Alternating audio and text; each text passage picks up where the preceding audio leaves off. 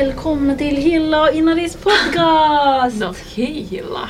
Idag är det nämligen så att vi ska prata svenska hela episoden, eller? Visst.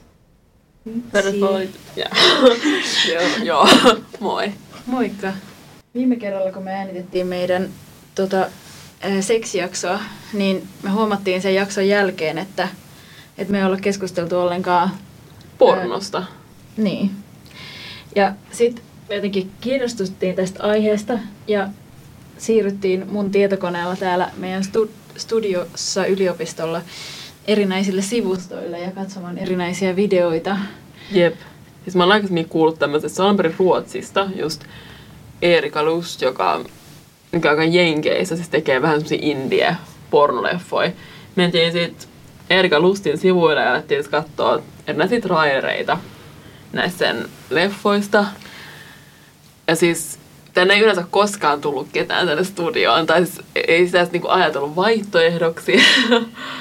Mutta yhtäkkiä vaan niinku ovi aukesi ja toi vahtimestari pamahti tänne sisään. Ja tuossa meidän oven takana on siis kirjasto, jossa opiskelijat opiskelee, tai siis tämmöinen tietokoneluokka. Ja me katsottiin niitä videoita äänet päällä. Jep. Ja mun reaktio oli se, että mä lyin sen mun tietokoneen näytön alas ja suoristin selkäni. Vähän niin kuin se, että joku yllättää sut käsipikkareissa. Joo, nimenomaan posket punottaa. Niin.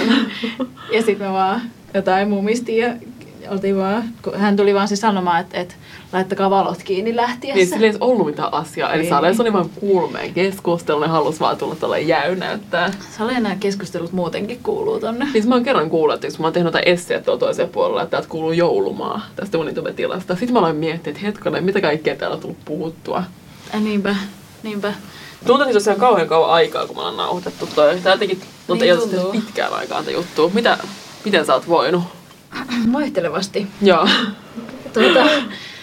Tänään mulla on siis sellainen päivä, että mulla siis kiehuu mun sisällä, kun mä näen esimerkiksi joku mummo tulee mua vastaan ja sillä on matchäävä kaulahuivi ja pipo. Ja mulla oli samanlainen fiilis just silleen tiistaina, josta alkoi silleen kyrsi suunnattomasti, että jollain vaihto-oppilaalla oli joogatunnilla pipo päässä. Järkyttävää. Sairaan ärsyttävää. Vielä joku poika kehtaa kävellä mun edessä täällä yliopiston kirjaston aulassa ilman kenkiä. Ja se on sitten työmieshaalareissa. Ei. Ja mä ymmärrän, ei vaan pysty ottaa kaikkea. Ei. Mä toivon, että tää rentouttaa mua jollain tapaa. Toivottavasti. Siis mulla oli samat kireet energiat just silleen alkuviikosta, mutta siis silleen niinku, pari päivää mulla on ollut niinku omassa mittakaavassa niinku ihan silleen hyvä olo.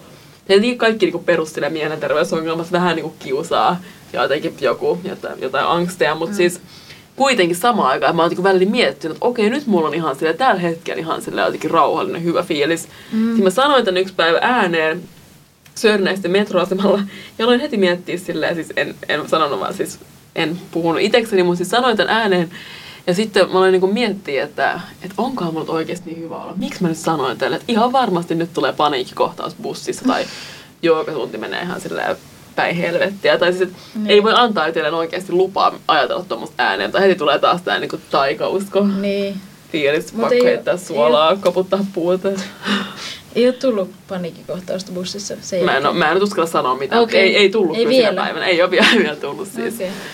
Mut siistii. Joo, niinpä. Ja se on tosi miellyttävää, että tulee semmosia tuntemuksia pitkästä aikaa. Niin, toivottavasti tää nyt jotenkin sit nää meidän vastakkaiset energiat yhtyy tässä jaksossa ja muodostaa jonkun sellaisen mukavan konsensuksen, jota on kiva kuunnella. Joo, jep. Takaisin aiheeseen, josta aloitimme. Niin, siis pornoa. Ei ole siis vieläkään kyllä löytynyt sellaista miellyttävää. Ei niin, siis se syy siihen, että miksi me mentiin niille sivustoille oli se, että meillä oli molemmilla samanlainen kokemus siitä, että me ei olla ikinä oikein löydetty sellaista pornoa. Mä en tiedä, ootko sä koskaan edes yrittänyt katsoa pornoa? Siis semmoista niinku mainstream pornoa. Jotain vaan. No tosi vähän kyllä. Mutta huomaa, että on kuitenkin sellainen tarve jollekin semmoiselle niinku silleen kiihottavalle materiaalille. Tai silleen, sitä ei vaan niinku löydä. Menee ainakin Tumblr-sivustoille ja yrittää katsoa sieltä silleen kuvia. Mutta se niinku vähän silleen aina jää jotenkin kylmäksi. Oma mielikuvitus olisi kuitenkin jotenkin parempi. Niin. Ja varsinkin toi niinku, tavallaan niinku, siis porno-elokuvaformaatti on niin vaikea, kun siinä on niin monta tekijää vielä. Jos miettii vaikka jotain niinku tekstiä pelkästään, siinä on vaan se teksti, voi kuvitella sen maailman siihen. Mutta siinä liikkuvassa kuvassa on, niinku, on sekä niinku se juonista, on se niinku esteettinen ulkoasu ja kaikki jotenkin silleen, mikä voi mennä niinku pieleen. Ja yleensä se kaikki niinku menee pieleen. Niin menee. Mikä siitä tulee enemmänkin sellainen ällöttävä fiilis. Jep. Ja huono fiilis. Joo, niinpä. Itelle. Mutta siis mähän on nyt, mulla on ollut aikaa tehdä tätä tutkimusta näiden mun seksittömien kuukausien aikana. Graduaihe kehittyy. Graduaihe on kehittynyt sen verran, että siis mä oon oikeasti yrittänyt etsiä sellaista ja yrittänyt tehdä jonkinlaista analyysiä myös tämän meidän tätä kertaista jaksoa ajatellen ja muutenkin ihan omiin tarpeisiin. Niin, nimenomaan. Et huomaa, että on sellainen tarve välillä, mutta et jos vetää käteen, niin sit ehkä haluaisi jotenkin silleen, että jos on tosi silleen ovulaatio horny, niin sit, et olisi sellainen, että huvittaisi vähän jotenkin stimuloida jotain. Niinpä, jep. Mutta sitten kuitenkin silleen, mä oon huomannut, että aina ne kerrat, kun mä vedän käteen ilman mitään tällaista materiaalia, eli siis niin sit se on aina jotenkin se on parempi se kokemus. Kokemus siitä. Niinpä. No sit just tää Erika Last oli ihan silleen positiivinen yllätys. Joo, todellakin. Just sen estetiikan takia, koska yksi suurimmista ongelmista on se, että ne on niin epämiellyttäviä esteettisesti. Joo, mun unelmoisi olla silleen joku Ranskan uuden aallon elokuva. Silleen klassinen eurooppalainen arthouse / porno. Tai silleen, se olisi tosi jees. Että siihen voisi käyttää vähän aikaakin sitten storin kehittelyyn tai silleen. Tuleeko sulle mieleen jotain sun lemppariseksikohtauksia esimerkiksi jostain leffoista? Mitäköhän? Ja nyt tulee mieleen mistä mä puhuin aikaisemminkin, siis just tuore kokemus. Mä kävin Rakkautta anarkiassa kattoo Handmaidenin. Ja siinä on tosi aika vahva sellainen male gaze viba kyllä. Tai silleen, että aika estetisoitu. Ja silleen just kaksi semmoista täydellistä ruumista naista silleen. Semmoista tosi jotenkin graafisessa kohtauksessa, mutta oli kuitenkin tosi makeita. Ja niissä oli myös saatu vangittua jotenkin semmoinen seksi, jotenkin sellainen hauskuus ja vähän semmoinen käppäisyys myös, jotenkin vähän sen naureskeli siinä, tai silleen, että se ei ollut liian semmoista Niin. Ja sitten toinen tulee mieleen siis, se on mun nuoruuden lempileffa, joku Kieslowskin Veronikan kaksoiselämää, jossa on sillä tosi kaunis seksikohtaus. Ja kun mä olin itse just perusneitsyönä ja näin sen elokuvan ekaa kertaa, mä ajattelin, että okei, tolla se pitää sit olla, tai silleen. Mut joo, mitä sulla tulee mieleen? No ekaan tuli mieleen Adelen elämän 8 minuutin, vai mitä se on, 7,5 minuuttia, mikä on nyt silleen, että se oli, mutta siitäkin on tullut jälkikäteen niin jotenkin silleen negatiiviset vibat, kun kuuli siitä mieskatseesta ja kuvaustilanteesta nimenomaan. Ja sitten toinen, mikä mä muistan, mikä oli mun mielestä jotenkin joskus teininä, oli mun mielestä jotenkin tosi kuuma, ja mä etsin sitä kohtaa sen jälkeen. Oli siis siinä Black Swan-leffassa. Niin mä oon nähnyt senkin kyllä silleen vähän liian myöhään just, että vielä silleen se Orionissa näytettiin. Mutta se oli muuten mun mielestä huono leffa. Joo, niin oli kyllä, joo. Mutta sitten siinä oli joku sellainen, että se just veti käteen, niin se jotenkin tavallaan tuntui silleen samaistuttavalta. Joo, niin olikin, joo. Ja sitten se, kun mä en ikinä vetänyt käteen. Joo, sama. Ja se ei myöskään. Joo, mä muistan sen. Mulla oli toi sama fiilis, että okei, että toi on jotenkin silleen. Niin, sit mä muistan, että sen leffan näkemisen jälkeen mä olin silleen, että tollekin sanottiin, että siitä tulee hyvä tanssia, jos se vetää käteen. Niin sit mä jotenkin sallin sen siltä kautta myös itselleni. Joo. Crazy. Minkä ikäinen se oli? Mitäköhän mä olisin ollut? Kuitenkin tai 18. No, mutta ihan sama, se ei ole niin en mä siis varmaan, siis 14 Joo. Jotain tällaista. Niin, joo, okei.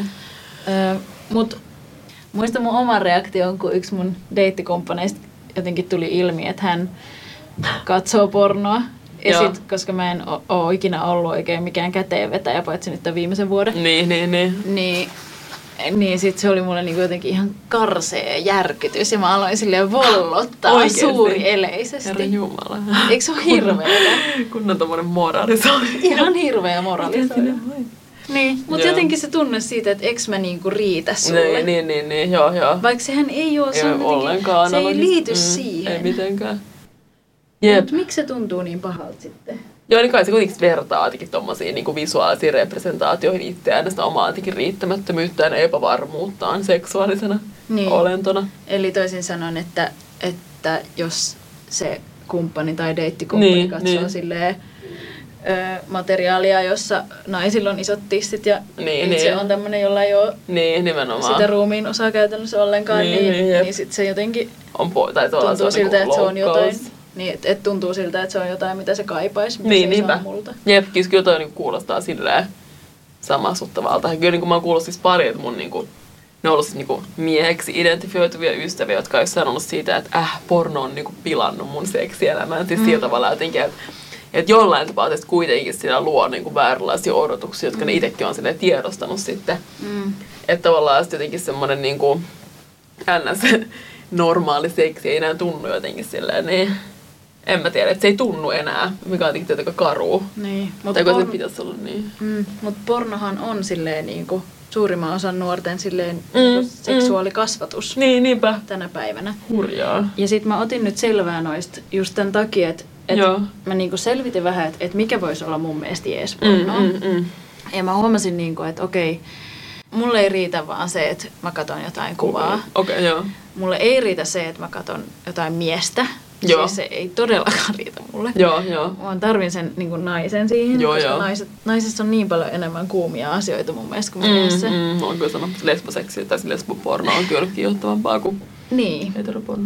Mutta sitten se kaikki esteettisyys niin kuin pilaa sen, jolloin sitten mustavalkoisuus tekee siitä jotenkin taas silleen ihan, että se jotenkin häivyttää sitä estetiikkaa sen verran. Joo.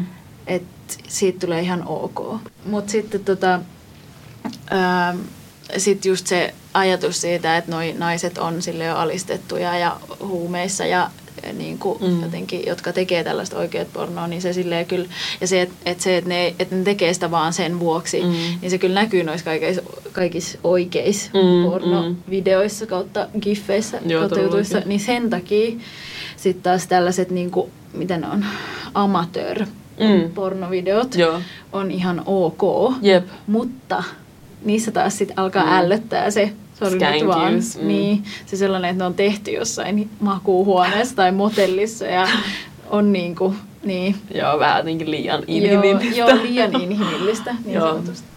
Joo, tai se kuitenkin pitäisi antaa olla se jotenkin fantasia jotenkin tila kuitenkin. Mutta jotain kyllä paha, kun muutenkin jossain leffoissa häiritsee joku värimäärittely sille ihan liikaa. Niin tavallaan se on myös siinä pornossa, että joku sille ällöttävä värimäärittely tai jotenkin just vaan semmoinen huono esteisyys silleen pilaa heti sen jonkun mahdollisen kiihottumisen. Tai kun jotkut on myös sanonut siitä, että okei, ei pornon kuulu olla se, tai jotenkin, että se ei ole sama asia, mutta se vaan niin häiritsee silti. Niin, kuulu ja kuulu. Niin, no joo, totta. Niin. Mutta kyllä mä itse olen myös kokenut silleen, siis mun mielestä niinku, siis tekstiin silleen melkeinpä tehokkaampana. Tai jotenkin, että on melkein miellyttävämpi lukea jotain silleen niinku jostain kuvausta seksistä. Tai siis silleen jotain niinku kirjan seksikohtauksia tai tälleen. Niin. Riikka Pulkkisen Raja oli mulla joskus varhaisteininä sellainen suuri, niinku, mitä se on? Seksuaalisen heräämisen hetki. Joo, oli kyllä. Muistaakseni se kirja avautuu vähän niin kuin siltä sivulta, jossa on se kaikista kiihottavin seksikohtaus. Ja me fiilisteltiin jos pari päivää se oli kyllä se oikeastaan aika sillä ihan ronski, hyvällä tavalla. Ihan hyvällä tavalla. Vähän jotain sellaisia häiritseviä kohtia. Mun mielestä se oli kyllä aika silleen lälly, nyt kun mietin. Se oli mun mielestä silleen ihan överi silleen, että mun niinku hikoilutti, kun mä luin sitä kohtaa ja musta tuntuu, että joku näkee. Tiedätkö, että miltä se tuntuu musta. Jep. Mutta siitä vielä tuosta niinku pornon eettisyydestä ja jotenkin, niin, no, että miten siihen niinku pitäisi oikeastaan sit suhtautua. Onko sulla jotain ajatuksia? Kai siinä on tavallaan sama kuin mistä tahansa jossain, tai mistä tahansa muuskin jossain niinku työssä, mikä voi olla eettistä tai epäeettistä. Tai silleen siis. Että jos sä teet sen omasta tahdosta, niin siinä vaiheessa on niinku ok. Mutta sitäkin on totta kai vaikea määritellä. Niin, tietenkin se on hyvä tonttu, vaikka tuollaisia tekijöitä, niin kuin tuo Lust. Että siitä voi tavallaan tietää, että okei, sen niin kuin tekemät nämä videot on silleen, että kaikki on ollut siinä silleen mukana silleen omassa tahdostaan. Niin, nimenomaan. Mä mietin, että kun mä just yritin etsiä näitä jotain tällaisia eettisiä pornosivustoja ja löysinkin jotain. Mutta se niinku vaikeus siinä, että miten mä pääsen niille sivuille, että sit mun pitää kirjautua sinne sisään. Luultavasti mä saan nähdä vaan jonkun teaserin, jos mä en maksa. Siis totta kai se sit maksaa, koska se on eettistä, mutta se ei mene niin. Sit ei mene katsomaan niitä videoita, koska se on niin niinku sellainen ilmainen, epäeettinen porno on niin helposti saatavilla. Jep. Ja myös se, että sit näistä asioista ei anneta, että ihmiset ei saa keskustella näistä asioista. Niin kuin esimerkiksi tämä... Niin, kyllä mä mietin, että porno on kyllä kääritty semmoisen ihminen niin häpeän verhoon. Tai mietin just itteeni sillä, mun ekoisille jotain pornokokemuksia on ollut se, kun mä oon silleen niin 11-12-vuotiaana, ehkä vähän nuorempanakin ollut demi.fi-sivustolla. Siellä jossain keho-osiossa. Silloin on kiinnostanut tää niin ruumiillisuuden tematiikka, mutta siis sinne tuli väliin niin säännöllisin välein sillä se seksinovelliketju, ja ne oli musta sillä tosi niin kuin jännittäviä, tai ne oli ekoja semmoisia niin kiihottumisen kokemuksia, että on sillä ollut siellä läppärillä ja sitten sillä lueskellut niin niitä, mutta on myös laittaa niin siis kiellettyä sillä sivustolla ne seksinovelliketjut, että nämä poistettiin heti, kun joku silleen kertoi tästä.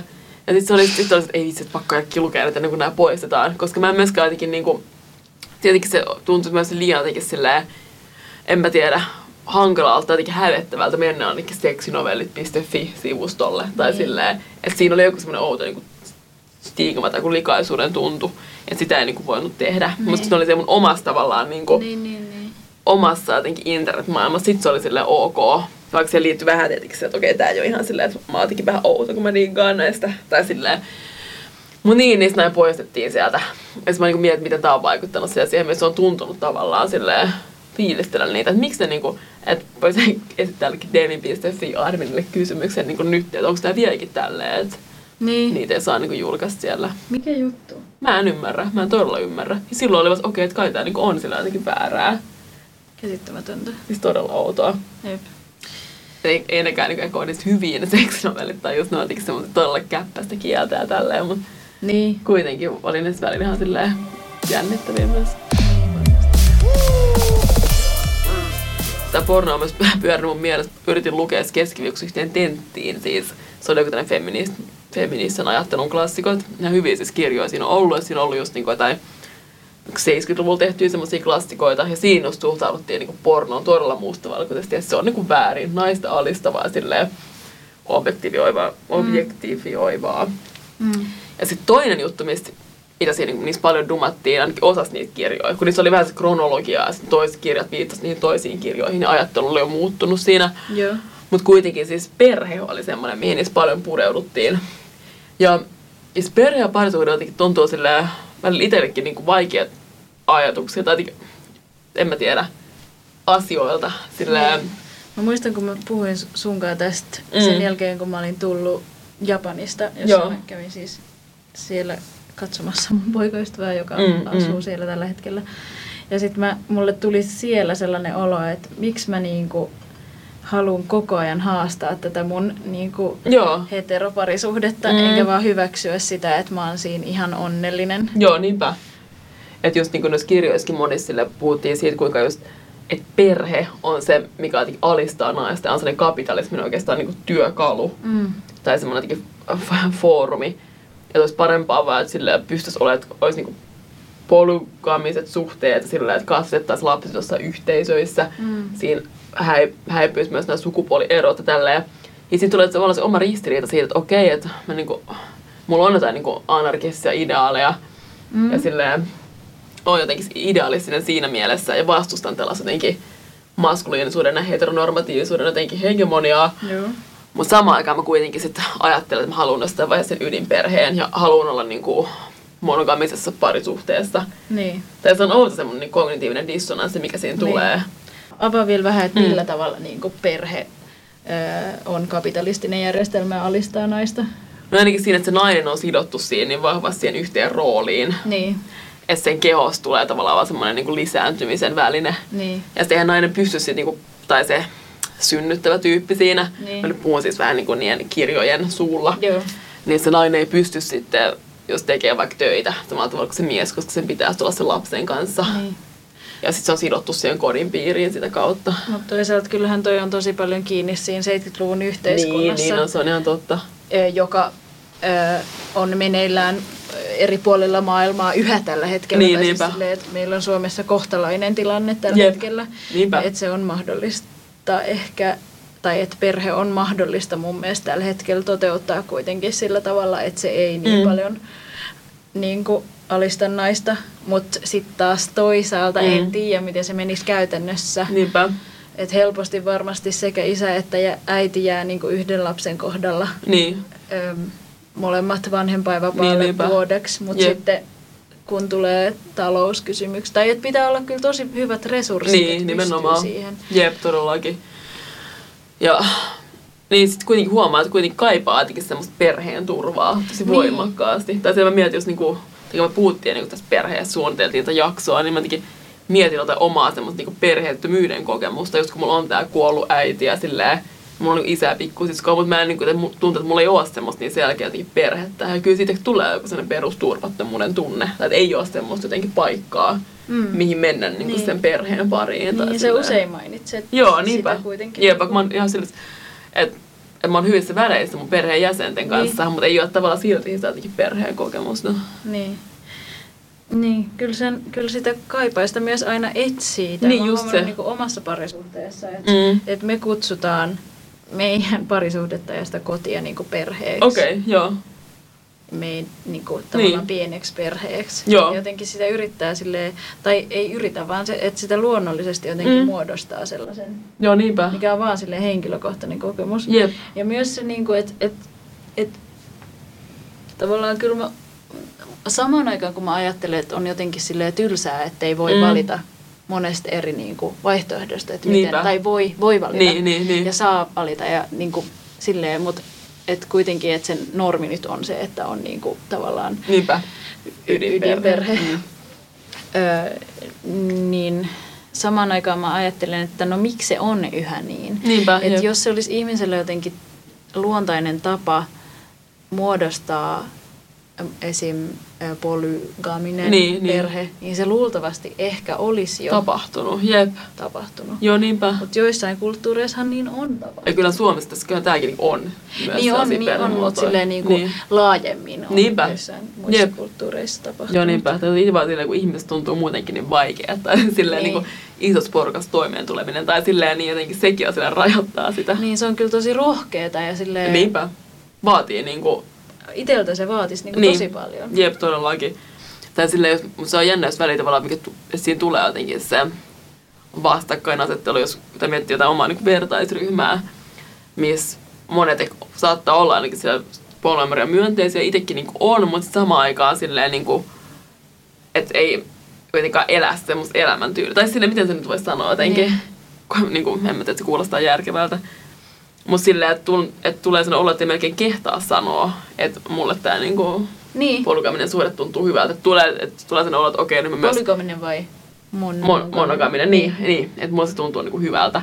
Tai silleen, että tulee sellainen olo, että okei, mä oon tosi silleen niinku vanhanaikainen ja silleen... Just ennäs taas tää huono feministi. Niin, tai silleen. Siis se on just se, mitä mä tarkoitin siinä, että kun mua tavallaan nolottaa se, että on tällaisessa niinku keskiluokkaisessa heterosuhteessa. Jep. Ja jotenkin mä en niinku kehtaa olla onnellinen siinä, vaan koska mun pitäisi olla sille avoin kaikille ajatuksille ja avoin sille niinku avoimuudelle. Niinpä. Liberaaliudelle tuollaisissa asioissa. Niin sit se, että ei niinku, mutta onhan sekin tavallaan yhtä paljon väärin, että mä en voi olla onnellinen tässä mun suhteessa ja mallissa. Että se niinku jotenkin, että se liberaaliuden ihan alkaa rajoittaa niinku omaa tarvetta, niin se tuntuu taas jotenkin silleen paradoksaaliselta. Niin. Samaan aikaan kyllä toivoo, että se ei olisi se ainut mahdollinen. Niin, niinpä. Ja jota tuetaan niin kuin yhteiskunnallisesti. Jep, siis todellakin. Koska kyllähän kaikki tässä yhteiskunnassa niin kuin on rakentunut siihen oletukseen, että ihmiset on niin kuin monogamisessa suhteessa ja perustaa perheen. Jep, yleensä siinä on vielä se heteronormatiivisuuden aspekti läsnä. Valitettavasti. Jep, kyllä mäkin on kyllä niin kupla-ajattelua itseltä, että jotenkin ei myönnä sitä, että heterous olisi jotenkin yhä normi. Jep, todellakin. Siinä se on ihan silleen niin kuin siunatussa asemassa siinä mielessä. Tai silleen, tai sillä hetki tavallaan huvittavakin tulee niin kuin aina syyllisyys siitä, että on jotain semmoisia niin kuin NS-konservatiivisia toiveita. Tai sillä ne sekin tavallaan kertoo siitä jotenkin, että on tietynlainen se vertaisryhmä. Tai silleen, ja tavallaan voi olla iloinen siitä. Mites toi lisääntyminen sitten? Niin, me ollaan aikaisemminkin puhuttu jo ainakin siitä jotenkin raskauden pelosta, mikä liittyy silleen niin kuin naisruumiiseen. Niin. Joo. Haluatko lapsia? Siis kyllä nyt mä voin sanoa, että mä haluan kyllä ainakin lapsen tai lapsia. Kyllä mua kiinnostaa siis, tai mua kiinnostaa sillä jotenkin vähän joogisella mentaliteetillä niin kuin se raskauden synnyttämisen kokemus. Ei niin kuin siis, joo. Ei vielä silleen niin kuin siis aika pitkään aikaan, mutta kuitenkin niin kuin, että on kuitenkin se fiilis, että jos tavallaan ihmiskeholla on mahdollista tehdä jotain noin ufo-juttua, niin ojentele mun jalkaa täällä ilmassa. On mahdollista tehdä jotain noin silleen outoa, niin kyllä mä haluaisin sitten testaa sen kuitenkin. Joo. Ja myös sillä tuntuu, että mä en ole kuitenkaan muuta niin lapsirakas. Ja sitten että mä tarvitsin ehkä myös ne hormonit mun avuksi, että sen pitäisi olla myös oma lapsi. Se varmasti mulla. myös johtuu siitä, että jos ei ole läheisyydessä mitään niinku skidejä, joihin oikeasti silleen kiintyisi. Yep. Mäkään en kokenut olevani mitenkään lapsirakas ennen kuin mun sisko sai niinku, on saanut 2 lasta ja ne on niinku tärkeimpiä juttuja mun elämässä tällä hetkellä. Se on mieletöntä, miten tärkeitä niistä tulee. Joo, hurjaa. Käytät sä ehkäisyä? No siis kondomi on kyllä mun ainoa silleen ehkäisymenetelmä ollut silleen koko mun aina. Joo, siis et ole kertaakaan laittanut hormonia kehoosi? En ole tuossa muodossa laittanut. Et siis joskus oli kyllä siis mielessä, että kyllä mä oon käynyt juttelemaan jossain YTHS:n terveydenhoitajalla, saanut sen pienen ehkäisyvihkosen. Mä sitten sain myös jonkun e-pillerin-reseptin. Sain joo. Lähdin silleen, että mulla on näitä finnejä ja sit siis vielä hirveät PMS-oireet. Ja sitten oli vielä siihen aikaan sattu vielä otollisesti olemaan suhde, missä vähän ehkä tämä toinen osapuoli sitten patisteli näin ehkäisypillerin hommaamiseen. Ihan hyvä. Järkyttävää. Ihan hyvä, teekö enää. Mutta päädyin hommaan sen reseptin. Sitten pari viikon päästä tuli se lääkäri, sit soitti mulle, että ne on ottaa sen pois sen reseptin ja vaihtaa sitten tämmöisen niinku minipillerireseptin. Eli siinä, missä e-pillereissä on niinku estrogeenia ja kieltorauhashormonia, niin minipillereissä on pelkästään kieltorauhashormonia. Joo. Niin mä sain tällaisen reseptin. Mä menin googlailemaan niistä, että se saattaa aiheuttaa tai niinku ahdistusta, masennusta, lihomista, aknea, kaikkea tämmöistä, mitä en välttämättä silleen halua itselleni. Ja nämä sivuoireet on muun muassa näitä. Joo, nimenomaan. Joo, mutta sitten kuitenkin mä tiedustelen sitten lääkäriltä, että miksi mulla on otettu pois tämä e-pilleresepti, kun niinhän pitäisi taas korjaa näitä asioita. Tai ei tiedä kyllä oikeasti. Sitten sanoit, että sulla on niinku tämä migreenitaipumus, että sä voit saada aivoinfarktin, jos sä syöt e-pillereitä. Siis kun mä aloitin mun ekan pidemmän suhteen, niin mulla oli jotenkin semmoinen typerä oletus, että mun pitää vaan hankkia ne pillerit. Kyllä semmoisen katsotetaan. Niin, siis se tuli vaan silleen, että muistan, että mä olin jotenkin nolona siitä, että kun mulla ei ollut niitä vielä. Joo. Että se paljastaisi jotain niinku fataalia epäseksuaalisuutta musta. Joo, sä et ole niinku aikuinen. Niin, sitten mä silleen yritin mahdollisimman nopeasti vaan hankkia niitä YTHS:n kautta. Ja sitten mä sain jonkun reseptin. Käytin sitä parisen kuukautta ja sain sen aikana 2 sellaista niin kuin, tosi pahaa oksennusmigreenikohtausta. Ja en tosiaan tiennyt tätä että jos on migreenialttius, niin se voi aiheuttaa aivoinfarktiin, jos käyttää tiettyjä e-pillereitä. Joo. Ja lopetin sitten ne e-pillerit. Eikä multa ei missään vaiheessa kysytty, että onko sulla migreenitaipumusta. Oikeasti. Eikä sitä selitetty mitenkään. Ja sitten mä vaan ihmettelin, että mikä tämä juttu on. Sitten mä voin niin huonosti ja aloin itse asiassa silleen, mun tunteet mun sen aikaista poikaystävää kohtaan silleen lakkas kokonaan. Että mä en niinku tuntenut mitään. Niin sit ei ehkä se ole hyötyä enää silleen, kun ei huvita paneskella. Ei huvittanut paneskella. Enkä mä aloin myös olemaan silleen, me oltiin oltu yhdessä ehkä joku kuukauden ajan. Ja sitten mulle tuli semmoinen olo, että en mä taida enää tykätä tosta tyypistä. Joo. Että oli semmoinen niinku koko vartalokortsu päällä pari kuukautta. Niin sitten mä vaihdoin niinku ehkäisyrenkaaseen, Joo. joka toimi muuten tosi hyvin, mutta mä lihosin 10 kiloa parissa kuukaudessa. Mä en tiedä mistä johtuen. Mä mun mielestä sille hirveästi enempää syönyt. Niin. Joo. Ja sitten mä luin siitä jotain ja jonkun jenkkiartikkelin, joka oli kirjoittanut siitä silleen tosi kärkkäästi. Niin. Jotain niin kuin Joo. veritulppaa kantava rengas ja bla bla bla. Joo, mä oon kuullut, että joku on siis saanut itse. Niitä on useampia niitä tapauksia. Mutta ihan siis silleen niin kuin mun pikkusiskon ystävä, jolle kävi sitä. Joo.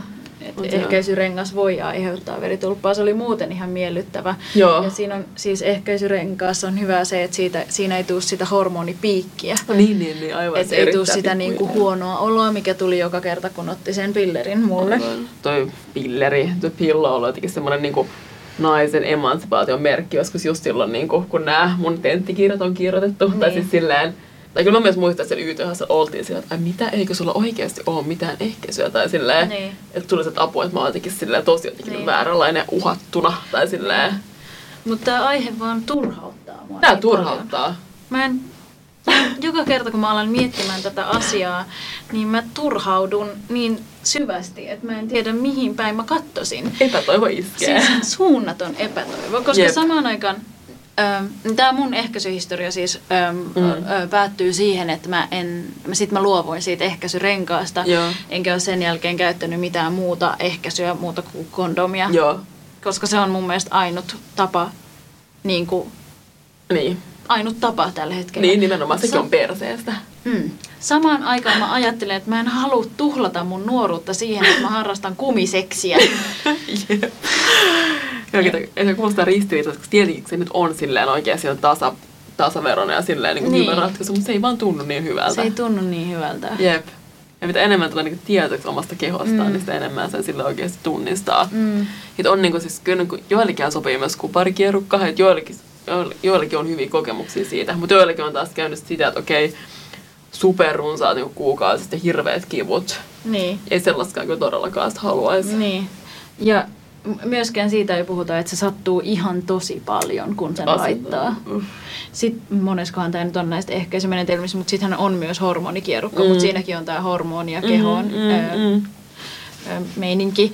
Ja sitten sekin myös sattuu tosi paljon. Ja siitä saattaa vähentyä menkat ja saattaa olla, ettei ole ollenkaan menkkoja. Ja se taas parantaa näitä niinku kipuja. Et se on periaatteessa, siitä tulee tasaisesti hormonia, mutta jotenkin sekin tuntuu niinku vaan niin huonolta ratkaisulta, koska ei halua laittaa jotenkin mitään kehoa, mikä ei kuulu sinne. Ja tuntuu, että oma niinku keho on myös jollain tapaa oman semmoisen niinku terveyden indikaattori. Niin. Ja tuntuu niinku jotenkin siltä, että jos mä en tiedä enää, miten mä jotenkin elänyt, jos joku niinku ulkoinen objekti sillä. Vaikka kyllä mä koko ajan saan kaikki hormoneja jostain safkastakin ja tälleen. Mutta ei niin paljon. Niin, just se. Ja jotenkin se fiilis silloin, kun söi niitä hormoneja, tai oikeastaan silloin, kun lopetti niiden syömisen, niin se oli niinku, että sit mä jotenkin palauduin. Oli vähän niinku, että mä olisin kävellyt portaat alas ja tullut takaisin omaan kehooni. Niin sitä kuulostaa vähän, itse olen käyttänyt masennuslääkkeitä nuorena just pari kuukautta ja sillä oikeasti todella menettänyt otteen elämästään. Niin jotenkin sillä sama toi palautumisen fiilis tuli siitä. Niin. Yhä mä turhaudun ja taas mä turhaudun siitä, että me puhutaan tästä kahdestaan, eikä tähän liity mitenkään se toinen osapuoli. Mielestäni on vähän kummallista, että vuonna 2017 ei muka olla keksitty miehille ehkäisyä. Naisten ehkäisy oli silleen, niin kuin se oli niin kuin maailmaa mullistava ja se vapautti monia naisia ja se on, niin kuin, oli silloin tosi hieno asia joskus, niin kuin, koska se tuli ennen 1900-luvun puoliväliä. Se on tullut Ruotsiin, mä en tiedä miksi mä tiedän tämän faktan, mutta se on tullut Ruotsiin 50-luvulla. Niin aivan niin just. Eli Suomeen varmaan samoihin aikoihin. Jep. Niin, että jotenkin se asia, että naisten ehkäisy on tullut silloin maailmaan. Jep. Niin on vähän kummallista, että miehille ei niinku ole vieläkään ehkäisyä. Niinku, mitä kaikkea maailmassa osataan tehdä tällä hetkellä? Ja sekin tuntuu, että ei osata niinku ehkäistä miehiä. Sterilisaatio. Ja sekin tuntuu, ja sun poikaista on sanonut mulle, että joo, että mä sterilisoin itseäni. Ja sanoo, että ei, älä, vaikka olisikaan hommaamasta lasta heti tai silleen. Niin. Ja siitä tuntuu jotenkin, sekin jotenkin kuumottavalta ratkaisulta. Niin, sitä ei niin helposti kuitenkaan voi palauttaa. Niin, se on siis mahdollista. Niin. Ja mies voi palauttaa niinku munajohtimensa jotenkin. Niin, mutta se ei välttämättä aina toimi. Niin, niinpä. Vähän silleen riskibisnes. Niin. Että jotenkin se on jännä tavallaan, jos tuo e-pillerit tuntuu, että se on niinku, että tuntuu melkein jotain ovelalta salajuonelta. Ja siitä on tehty jotenkin semmoinen, että vaikka se on tavallaan yksi semmoinen niinku naiskehon kontrolloinnin väline, mutta siitä on tehty semmoinen niinku jotenkin emansipaation symboli. Tai silleen jotenkin salaliittoteorian makua. Niin. Siis naisen alistamisen symboli. Niin. Mut jotenkin niinku, mä oon kuunnellut kaikkia näitä, kun on yritetty kehittää miesten ehkäisypilleriä ja että se niinku lopettaa sen tavallaan, mitä ne on, niinku siittiöiden tuoton kokonaan. Ja siitä saattaa olla niinku fataalimpia vaikutuksia sit sille hedelmällisyydelle myöhemmin. Joo. Ja sitten siinä on sivuvaikutukset. Niin, se tulee hirveä olo saattaa tulla akne, niin, saattaa tulla ahdistusta, saattaa tulla ylipainoa, saattaa tulla impotenssia. Siis kappas samat kuin noissa naisten e-pillereissä, katsoos. Ei niitä kestä, niitä kestä. Mutta siis kun pointtihan oli se, että jos miehille tulisi nämä kaikki sivuvaikutukset, niin maailma olisi rattailtaan, koska miehet hallitsee kaikkia johtoasemia tällä hetkellä. Niin. Ja tietenkin nämä on subjektiivisia asioita. Niin. Jollekin toimii tosi hyvin nämä pillerit ja niin edelleen. Siis oikeasti kuparikierrukkaa. Jotkut tikkaa kortsusta tai siis silleen, että nämä on niin meidän mielipiteitä. Niin. Mutta musta kyllä tuntuu, että ei ole hyvää ehkäisyvaihtoehtoa tällä hetkellä. Siis mä ehkä otan sen kuparikierrukan. Joo, ota se testiin. Sitä. Voidaan puhua siitä. Palataan sitten siihen. Joo. Mutta siis sekin, niinku, että miksi mun pitää kärsiä? Niin. Miksi muhun pitää sattua ihan sikana? Raamatun synnytyksen tuskat, no thanks. Niin. Se ei mun mielestä pääse niinku yli. Niin mä oon käynyt tämän keskustelun monta kertaa erinäisten ystävien kanssa, aina se päätyy tähän samaan. Että niin. Saisi kyllä olla niinku niin kiitollinen oikeesti. Siis jos mä otan sen, mä en tiedä, että millä niinku mun poikaystävä sit korvaa sen mulle, että mä otan sen kuparikierkon. Että jotain niinku silleen jalkahierontaa joka ilta. Mä mietin just hierontaa silleen joka ilta. Silleen kysymättä. Jep. Aamukahvit se kokkailu silleen. Niin. Joo, mä palaan tähän. Hyvä. Mennäänkö sitten viikon listaan? Jees. Ja voisin taas aloittaa tämän viikon listan itseni promaamisella. Perus mun monet eri identiteetit, mutta kuitenkin siis mä oon opettanut joogaa tässä pari vuotta ja mä oon nyt siirtymässä vihdoin siis Tapiolan puolelta, eli Espoosta Helsinkiin. Siis Fredrikin kadulla on tämmönen joogastudio kuin Hei Hei Namaste, joka on siis alun perin Jenkeistä kotoisin olevan Oceanin perustama studio. Ja sieltä oli vesivahinko just syksyllä ja nyt se on rempan jälkeen saatu taas kuntoon. Ja mun olisi tarkoitus aloittaa siellä 16. helmikuuta, jos sinne tulee oppilaita paikalle. Koska nyt Oceanus valitteli mulle sitä, että sillä on ollut vähän sitä kriisiä, että ei ole vielä ainakaan oppilaat löytänyt sitä studioa. Ja mä haluan sille mainostaa. Menkää kaikki katsoa siis Hei Hei Namaste Facebook-sivut, jos tosi laaja valikoima erilaisia tunteja. Ehkä on tulla semmoisen opiskelijajooga. Ja silleen Fredalla super hyvä sijainti ainakin, jos liikkuu Helsingin keskustassa. Tosi kiva nimi. Joo. Namasta tarkoittaa jotain silleen, minun sieluni kunnioittaa sinun sieluasi. Ja Inarin joogat on tosi hyviä. Ja mä teen semmoisia harjoituksia, mitä mä itse tykkään, että varmaan ihan silleen. Ne on mun mielestä tosi hyviä. Joo. Sopivan dynaamisia. Laittakaa viestiä, jos haluat tietää lisää. Jep. Toinen suositus, Inari. Mä kävin viime viikonloppuna tosiaan siellä Turussa. Oli hauska käydä nopeasti. Ja kävin ekaa kertaa nyt vihdoin syömässä VG-Wokissa. Turussa on tällä hetkellä niin yli 3 eri VG-Wokkia, missä on vaan siis vegeruokaa. Pääosin kai siis itse asiassa vegaanista. Ja superedullista. Siis oikeesti syötiin mun ystävän kanssa kesärulla, salaatti puoliksi ja sitten vielä semmoiset karja-annokset. Vajaa 10 per nenä. Hiton hyviä makuja oikeesti. Ihan siis sellainen ruokaorgasmi. Niin kannattaa mennä Turkuun oikeasti vaan syömään VG-Wokkiin. Jos menee hermot seksiin ehkäisen takia, niin ruokaorgasmi voi pelastaa. Turkuun, jep. Ja mä en tiedä, onko tästä epäilyttävä mafia, kun on levinnyt noin nopeasti moneen paikkaan, mutta ainakin ruoka oli silleen tosi hyvää. Ja linkittyy myös tähän viime jakson vegaani-haastesuositukseen. Kyllä. 3. suositus, Inari. Siis taas Orion suosituksia, siis mahdollisesti Orionin viikakevät, kuten sanottu. Ja nyt tässä ensi kuukausien aikana, ainakin ensi viikkojen aikana, menee siis kreikkalaista uuden aallon elokuvaa. Muun muassa siis Evolution, jos puhuttiin ykkösjaksossa. Ja mä oon ihan tyytyväisenä, kun voin pakottaa kaikkia mennä katsoa sinne jakaa, että mun traumaa. Revolution oli siis sellainen hirveä joku fyysinen kauhuleffa. Fyysinen kauhuleffa, just tämä raskaus linkittyy myös tähän. Ja myös mä en oikein tiedä, mitä ajatella jostain noista Kreikan uuden alun leffoista, niin se on tietty semmoinen niinku ruskea tunnelma. Ja vähän semmoista, niissä on jotain ihan kiinnostavaa kuitenkin. Monet on aika ahdistavia. Kiva. Joo, mutta siis kannattaa kuitenkin ehdottomasti käydä katsomassa, silleen vaikuttavia. Vai siis semmoinen myös kuin Chevalier, joka on kuulemma tosi huono. Mä en ole itse katsonut sitä. Sitä ei ehkä semmoinen katsoa. Okei. Mutta joo, mennään Orionin joku päivä. 5. 4. Eikö 4? Mua jotenkin ärsyttää sanoa tää. Niin muakin, sanotaan silti. Siis me ei olla niinku vahingossa jätetty puhumasta Yhdysvaltain tämänhetkisestä presidentistä Donald Trumpista. Niin, kyllä me mietittiin jo ennen niin viime jaksoa, että nyt kyllä pitäisi ehkä. Mut koska me ei olla keksitty mitään keinoa, jolla vastata näihin idiotismeihin, joita Trump tällä hetkellä levittää.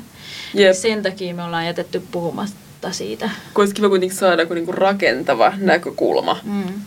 Että kuitenkin on okei siis suuttua, kokea ilmaista tunteita ja tälleen, mutta kuitenkin jos me vaan nyt sanotaan, mitä me oikeasti tunnetaan tätä poliittista käännettä kohtaan, niin ei se olisi hirveän rakentavaa se keskustelu. Niin. Mä siis jotenkin mietin sitä, että monet laittaa sosiaalisissa medioissa jakaa ja linkittää eteenpäin kaikkia niitä kauheuksia, mitä Trump on tehnyt. On totta kai tärkeää, että ihmiset tiedostaa, mitä on tapahtunut, mutta jotenkin se, että vihaa Trumpia on mun näkökulmasta jotenkin se, mitä se ihminen haluaa, koska se on vihaaja. Niinpä. Ja se on sillä vihaisuudellaan noussut Yhdysvaltojen presidentiksi. Jep, ja ihmisten viha on saanut äänestää, viha ja pelko. Niin sit jotenkin se, että sit sä tuut sitä vastaan vihalla niin ikään, niin ei mun mielestä johda mihinkään. Niin. Että mun mielestä niin kauan, kunnes keksii keinoja, jotka voi olla esimerkiksi asioista puhuminen, niin ei kannata vihata Trumpia äänekkäästi. Niinpä. Vaan jotenkin ei tarvi ymmärtää häntä, mutta jotenkin silleen, että ei levitä sitä vihaa sen enempää. Joo, niinpä. Koska sitä on jo niin paljon tässä maailmassa. En mä tiedä, onko tämä jotenkin idealistista. Niitä saattaa kuulostaa semmoiselta ideaaliselta, mutta kyllä se oikeasti silti musta on joku semmoinen totuuden siemen. Tai sieltä kannattaa mieluummin käyttää se energiaa joidenkin asioiden tekemiseen oikeasti tai parantaa jostain sit omasta lähtökohdasta. Keinoja, niin. Niitä aletaan myös vastaan tänne. Saa kertoa. Mä en yritä sanoa, että me oltaisiin yhtään sen parempia. Ei todellakaan. Okei, se siitä. Joo. Jällöttää. Pitäisikö mennä vielä johonkin semmoiseen puhdistamaan, freesaavaan viimeiseen vinkkiin? Se olisi varmaan iltakävelyt. Joo, siis nuoressa saakka jotenkin tuntunut silleen hyvältä. Varsinkin kun muuttiin kyllä myös tuolla Espoon metikässä, mutta siis ei varsinkin kun asunut kaupungissa, niin on kyllä tosi jotenkin huontavaa kävellä ihan pikkumatkaa jossain siinä ympäristössä. Mä oon oppinut tää Inarilta. Kiva. Siis edes semmonen 5 minuuttia ennen nukkumaan menoa. Vähän käy pyörähtämässä talo ympäri. Siis on helpompi hengittää ulkona raitisti ilmaa. Ajatukset jotenkin silleen pikkasen vapautuu. Joten kevään tulee niin kuin vielä enemmän jees kävellä. Valkenevat illat. Joo, niinpä. Ai saakeli. Kiitos tästä, rakkaat kuulijat. Kiitos. Mä haluaisin erityisesti kiittää mun ystäviä, jotka on ollut erityisen ihania. Mä oon Inari suhun ja kaikkiin muihinkin mun ystäviin tosi ihastunut tällä hetkellä. Ihanaa. Joo, samoin fiiliksi kyllä. Ystävät tuntuu välillä myös perheeltä suorastaan. Kiitos kuulijat. Kiitos tosi paljon. Kiva oli taas horista.